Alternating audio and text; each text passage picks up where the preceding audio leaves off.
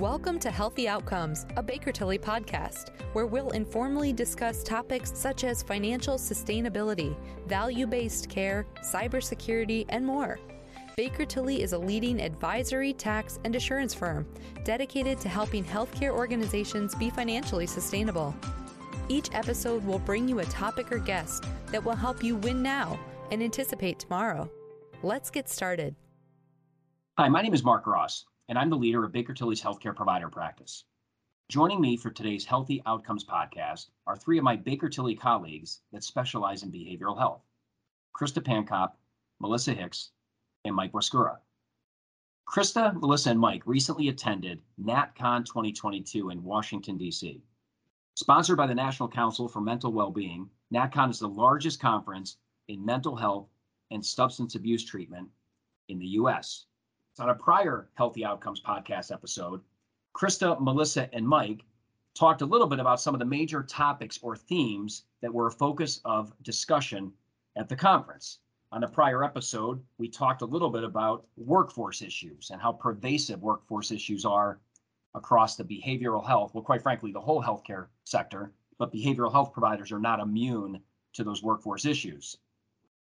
We also talked about CCBHCs at length, a lot about CCBHCs, and we also talked a bit about federal funding and some of the attention that the federal government is now paying to providing funding to behavioral healthcare providers, specifically in light of the significant demand that providers have experienced for their services during the pandemic. So on today's follow-up episode to NatCon 2022, we're going to be talking about a couple other issues. We're going to be talking about data and quality measures, quality of care, how providers should be understanding their data, measuring quality of care. And we're going to tie that back into the CCBHC business model specifically. We're also going to talk a bit about focusing on prevention, private equity investment in behavioral health, and a couple other ancillary items. But on the last episode, we talked about the CCBHC model, Krista, pretty extensively. And we talked about the fact that with that model of care, there are requirements relative to quality measures, overall quality care, significant requirements that these providers must achieve. So they have to have systems in place to measure compliance. And this is not just a CCBHC issue. Again, measuring quality of care, assessing quality of care is important to all healthcare providers in today's healthcare environment. So first on CCBHCs, Chris, if we go back to that business model, what are some of the challenges that CCBHCs might have in meeting the financial and clinical requirements? So I think if you would ask any organization to say, hey, we'd love to have you in the CCBHC model, all you got to do is tell us your quality metrics and how you're meeting them. Everyone would say, oh, that's easy, we can do that. And then when you look under the hood, there's 32 possible quality measures, and they have to pick 21 of those at least to report on.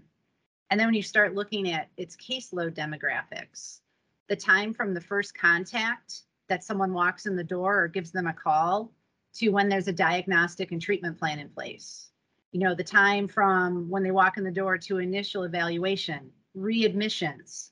So when you start looking at that, most organizations, unless they've already been working in a program, don't have that at their fingertips. Either they were a very heavy paper organization, which many behavioral health entities were. Their IT systems are not state of the art just because we don't have the extra funding to stay up to date on IT systems. And IT people are doing their best at behavioral health entities, but some of it's, masking tape and shoestrings to keep everything together. So when you think about that, how can you actually get all that data through your systems? So I think many organizations, when they're looking at the CCBHC model, really need to figure out what are the quality measures that matter and how can they get that data. And that might be a process even before application. So Krista, a couple of things that I heard at the conference as well was some of the struggles that the CCBHCs have seen is that they do utilize other service providers to provide some of the services that are required with CCBHCs, such as they would outsource a mobile crisis team, or maybe they will outsource the regular care to an FQHC, for example. So some of their concerns were how do they obtain the data from the outside organizations that are helping them meet the criteria of a CCBHC? For example, a couple of the quality measures are measuring body mass index or keeping detail of blood pressure. So those might be some that if you were historically a behavioral health clinic, now you have to either add that into your typical assessment as somebody comes in, or you need to reach out to whoever is providing the general practitioner type role for those individuals and share data. So some of the concerns were, how do we share data with these other providers? How do we require them to obtain and provide that information on a timely basis? So there, again, more data and a lot of data to analyze. Something else I've seen in relation to this, though, I've seen it at CCBHCs where they actually have one or two individuals who are just data analysts. So because of the amount of data measurement requirements, they actually had to hire somebody specifically just to handle all the data that has to be provided out. I think that's a great point. It's like there's so much out there and it's not all in one spot. How do you gather everything to actually report back? And I don't think that's just a CCBHC issue. I think that's a sector issue. Right now, many of our reimbursements, because they're government grants, are cost reimbursement. We're on the march to value-based care. So every organization really needs to look at their metrics and their quality metrics and how much does it cost for a service so that they're reimbursed at the right rate. Absolutely. And it also ties into funding. So in relation to value-based care, because the CCB, and I'm sorry, I always focus on CCBHC, but that's where a lot of my experience is. But because the CCBHC model for the ones who are under the demonstration project is only for the Medicaid eligible individuals, a lot of the CCBHCs should be trying, or maybe have tried already, but they should be trying to negotiate their contract with their commercial insurance in order to get the rates that would cover their model. So again, keeping track of all that data in order to negotiate the rates is key. So when you think about it, you have to know what quality metrics matter. You have to determine how to get that data. You have to do a gap analysis on what you have now to what you need to do to get the data, and then get the systems in place to stop the gap. And was a really easy thing for me just to say. I mean, that could be a process.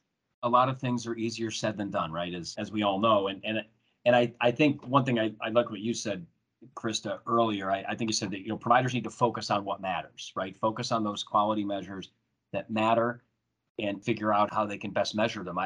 I will tell you, this is, as you said, this is not just the CCBHC issue. It's not just a behavioral health issue. It's a healthcare industry issue, right? Measuring quality of care, focusing on those quality measures that do matter. So I have to imagine that we're seeing a lot of investment. You mentioned IT, Krista, right? So we're seeing a lot of investment in technology in the behavioral health sector among our client base anyway. And I think that they have to make those investments. But a lot of behavioral health providers, might be a little reluctant or just aren't in a position to make those investments because they don't have the funding to make the necessary investments to do what they need to do. So can you talk a little bit about investment in technology, funding, and how those two maybe tie together? So we're an interesting business model because many times there's three different revenue sources. We have the third-party insurers that pay. We have government grants that are cost reimbursement that won't normally give you a profit to make an investment. And then we have contributions. So unless there's a way where you can actually increase the rate that you're being paid, such as what Melissa talked about on the CCBHCs, either you're making that up on contributions or you're not making those investments. So in order for the behavioral health industry to make it to the next level, we need to make those investments, but we're really constrained right now by funding.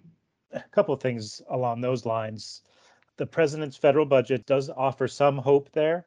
However, in an election year for midterms coming up later this year, that can become a political issue, and the funding may not be as robust as is currently being discussed or as much as the president wants. And to combine that with, they need that funding now. If you need a CCBHC, you need to be tracking that data analysis now.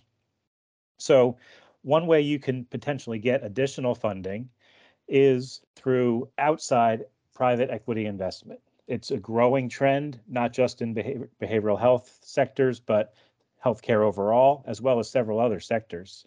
The private equity investment deals over the past 10 years have increased steadily with the higher volume of larger deals. So just a couple of years ago, 80% of the thousands of private equity deals were over $1 billion in size, meaning that these are not small little tuck-ins or small transactions. So that the private equity industry is well aware of the attention that Congress and the president is giving it and is doubling down on its investment in that industry to the tune of billions of dollars. So that is one way for behavioral health providers to get that additional funding to invest in technology, to invest in housing for their workforce, to invest in other programmatic improvements that they can potentially offer and put a dent in some of the country's behavioral health crisis. The downside to that is in a not-for-profit situation, it might be a little more complicated to access that funding. In a for-profit behavioral health provider, the volume of those deals is the majority of the private equity transactions that we've been seeing. But not-for-profits do still have a way to access that funding as well. Through a series of semi-complicated methods, they can access that funding by becoming a foundation to maintain their mission and maintain this charitable status of their donations and protect that mission that has been built over time. On the not-for-profit side, they can become a foundation of the for-profit entity who then can access that private equity funding and further invest in their programs. So that is a growing trend. Again, not just in behavioral health, but in healthcare in general. Substance abuse, mental health, and autism are the top three areas that have done deals over the past few years that we've seen, again, billions of dollars flow into the industry to help meet that unmet need. So there's still a ways to go, and that's another reason why that private equity investors see this as such an attractive market for them to put their money. Yeah. So Mike, when you talk about accessing private equity investment, really what we're talking about here is we're talking about selling the business to private equity investors. I mean, that right. Just to be clear, right? We're talking about selling the business, and that's why in the not-for-profit world, if a not-for-profit were to sell their business, right, to a private equity investor, that's where you talked about creating the foundation, maybe with the proceeds, where they can maybe develop the foundation, if you will, can develop other programs potentially connected to the prior behavioral health organization that they were running that's now private equity owned. Correct? Correct. Yes. This is a buy-sell transaction. Okay.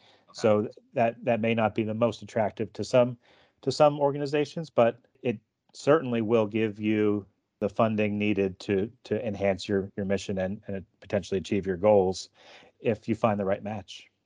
And that's what, private equity investors generally do. As you said, there's a lot of private equity activity across the whole healthcare continuum, and they bring resources, right? And they will invest in infrastructure, the infrastructure that's needed, to deal with all of the current and future issues that providers need to be focused on. And certainly measuring quality is one of those issues. And healthcare providers do struggle with it, right? Again, that balance between investing in the technology they need and funding it. And listen, there's other capital requirements too. It's not just all about IT, right? There's some physical plant, right, that behavioral health or other healthcare providers have that they need to maintain and invest in on an annual basis. So a lot of challenges really on the overall capital front. But Krista, going back to something you made reference to, you talked about value-based care. It's coming. It's here, right? It continues to evolve, but I think it's going to intensify moving forward. Or the level of value-based care participation by behavioral health care and other providers is going to continue to increase. And I recently did a podcast episode with David Gregory, one of our healthcare consulting leaders, and David talked about some of the business capabilities necessary to reinforce and activate value-based care programs. And these would be true for just about any healthcare provider, behavioral health included. And just some of these business capabilities were care coordination and organizational collaboration, right? So we talked about these CCBHCs being collaborators, conveners. That business model lends itself to value-based care. Payer engagement, engaging with the funding sources, right? That needs to happen. Patient engagement, and I'm going to come back to patient engagement in a second. And then we talk about physician and staff engagement, provider analytics, data, being able to analyze data, effectively, information sharing and monitoring. And then we talk about managed care and the contracting approach with some of the payers. But coming back to patient engagement, And Melissa, I'm going to come over to you here and talk a little bit about the focus on prevention, right? So a lot of the dollars today for behavioral health care are used to fund the rehab treatments, the treatments after a crisis has taken place. There's not a lot today, at least my understanding is there's not a lot today on the prevention side of things happening. And quite frankly, we in this country, again, from an overall healthcare perspective, we're not very good patients, generally speaking, right?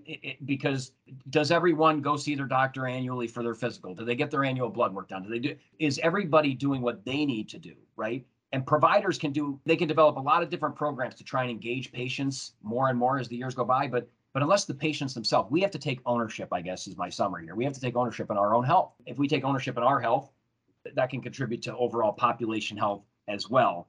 But as it relates to prevention, what are you seeing? What are you hearing relative to prevention-related programs and funding? The key is funding for prevention-related programs.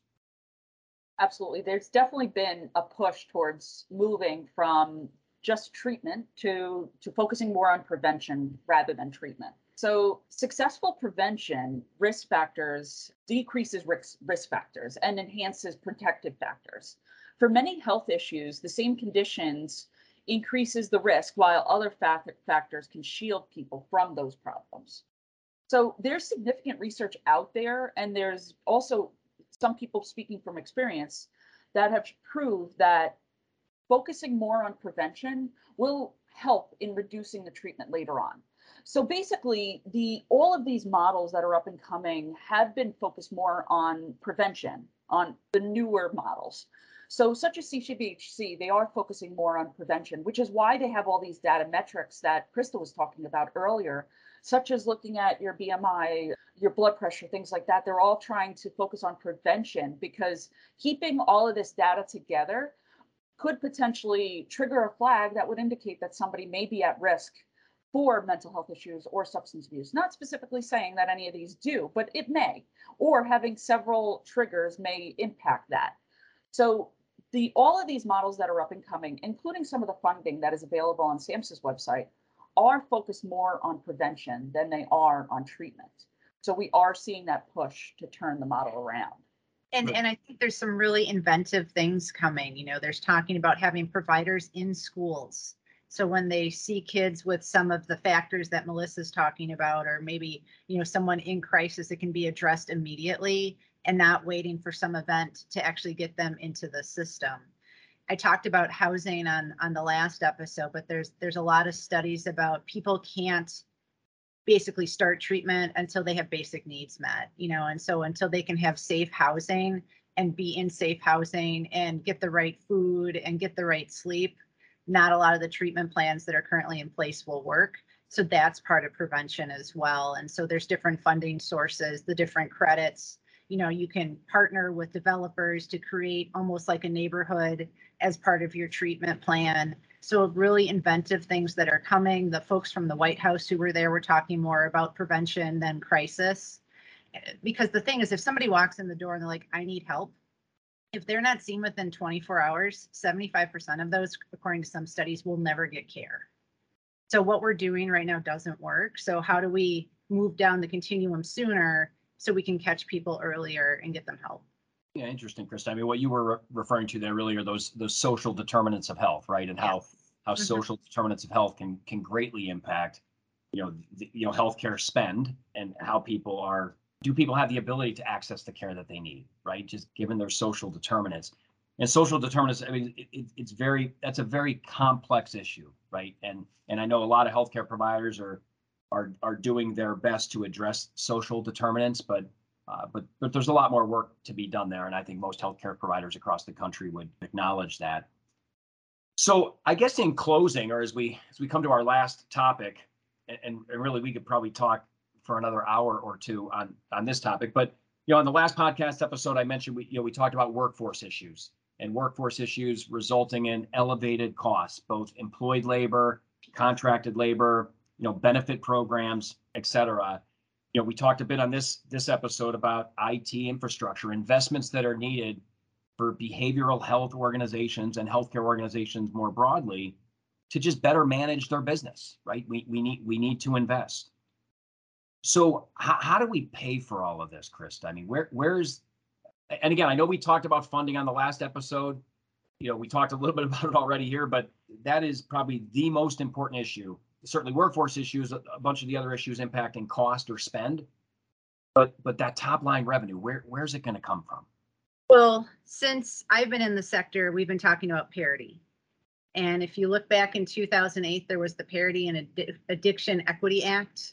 And it's a federal law that's really trying to say, hey, if you go in and break your leg, you're going to be paid fairly. If you're having a mental health crisis, you're going to be paid that same way from third-party providers. And it isn't always happening. And so President Biden in his 2023 budget actually included $125 million for parity enforcement for states. And so there's some hope that maybe there finally will be parity. And so that would increase payments to the behavioral health providers as they're creating their services. So we don't have to, as I said, cobble, contributions and government grants and then third-party payers and what they're paying for the services. That really it's a fair payment for the treatment that we're providing. And I think what makes it hard is there's nothing tangible. When you go in and you get your arm fixed when it's broken, you can see your arm straight again. When you're in mental health crisis, there's nothing tangible to see as you're getting that treatment. So it makes it harder for people to understand. So I think these kind of actions are going to help our industry if we can get those payments up more. Yeah, no, and I know that's something that, again, on the last podcast episode, Mike talked about the focus at the federal level, the attention that the behavioral health sector is receiving at this stage of the game. Mike? Yeah, and I think to build off of that a little bit, like Krista mentioned, there are lobbyist efforts currently going on in Congress advocating for that parity for the reasons Krista described. There's different approaches that they're taking, and again, it could become a political issue as we get closer to the elections in November. But they are hopeful that both sides of Congress are actively discussing this in several different bills. It's not just a one long shot bill that is out there. So there are multiple potential bills that, if any of them achieve in some form, the behavioral health industry could and will see additional enhanced funding streams. Will it be the best case scenario that Medicare will cover everything the same as a primary care medical coverage? That's the hope. I think there are people working toward that. The advocates are a little skeptical that much movement will happen in this current administration, but I do think that there is hope for expanded rates, either on the PPS side, the extension of some of the CCBH models, which sunset in about a year and a half in September 2023, unless they're extended. So there is some paths toward enhanced funding streams for behavioral health. So stay tuned for developments there. So Mark, that answers your question. How would we pay for all this with all of those things we just talked about? Yes. Yep. Got it. Let's just hope that, behavioral health continues to stay, on the radar at the federal level, and that the attention that's being paid to it now, to these providers now, it, continues moving forward, because as we all know, behavioral health providers are a critically important part of the overall healthcare continuum in all of our communities across this country. And we need to make sure that the funding is there so that their businesses can sustain themselves and that they are in a position to provide the necessary care. Again, high demand continues to increase for behavioral health. So let's just hope that continues. So I want to thank you guys, and I'm already looking forward to NACCON 2023 and the episodes that we'll record next year. Probably a lot of these same issues will be talked about at next year's conference, and then there'll be other issues to pile on to these current issues. So I appreciate you guys sharing your thoughts about the conference with our audience today. And I want to thank our listeners for joining this podcast. And if you found this episode useful and would like to listen to more episodes about hot topics in the healthcare industry, please subscribe to our Healthy Outcomes podcast or learn more by visiting us at bakertilly.com. Thank you for listening. To receive notifications when new episodes are available, please subscribe on whichever platform you get your podcasts. For additional resources, check out bakertilly.com.